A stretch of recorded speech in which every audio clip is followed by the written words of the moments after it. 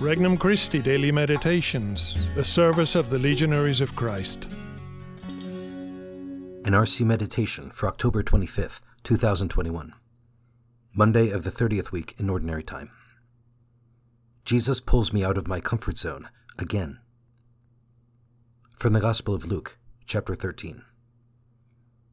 Jesus was teaching in a synagogue on the Sabbath, and a woman was there who for 18 years had been crippled by a spirit.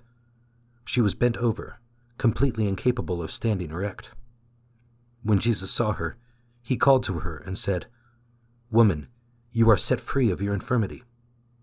He laid his hands on her, and she at once stood up straight and glorified God. But the leader of the synagogue, indignant that Jesus had cured on the Sabbath, said to the crowd in reply, "There are 6 days when work should be done. Come on those days to be cured, not on the Sabbath day." The Lord said to him in reply, "Hypocrites! Does not each one of you on the Sabbath untie his ox or his ass from the manger and lead it out for watering? This daughter of Abraham, whom Satan has bound for 18 years now, ought she not to have been set free on the Sabbath day from this bondage?" When he said this, all his adversaries were humiliated, and the whole crowd rejoiced at all the splendid deeds done by him. Introductory Prayer. Lord, I believe in you with a faith that never seeks to test you. I trust in you, hoping to learn to accept and follow your will, even when it does not make sense to the way that I see things.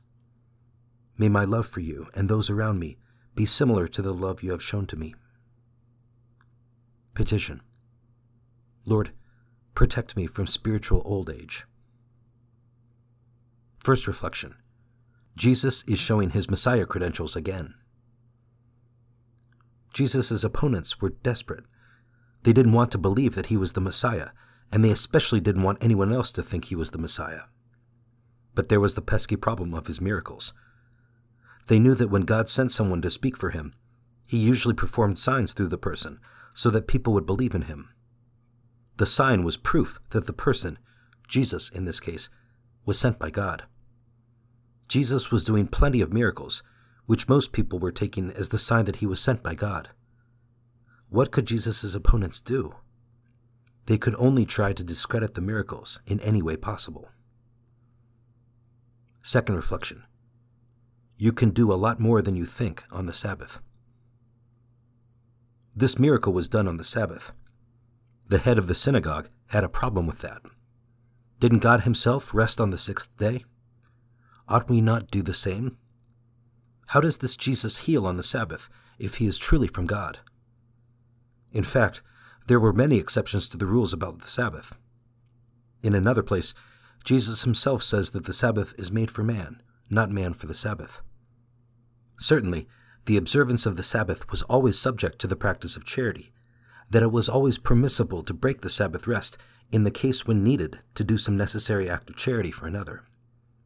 Jesus mentions situations when, for practical reasons, necessary farm chores, like watering animals, work can be done without breaking the Sabbath rest. Third reflection. Lord, please let me keep my mediocrity. And so, there is really nothing to the objection.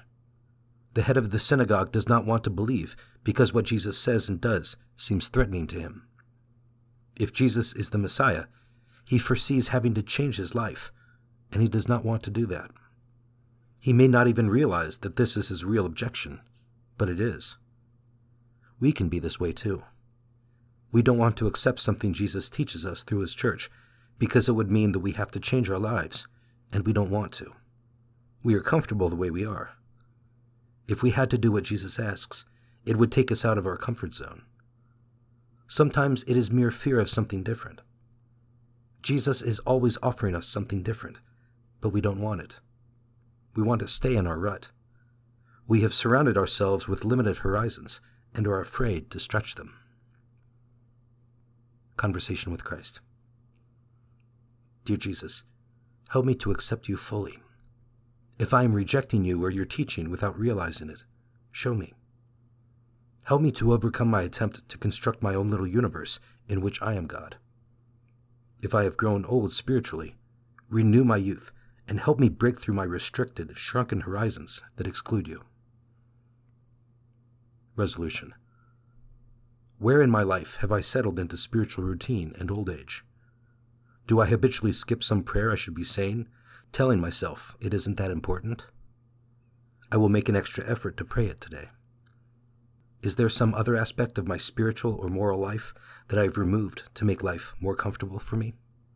Time to start doing it again. For more resources, visit regnumchristi.org or download the Regnum Christi English app today.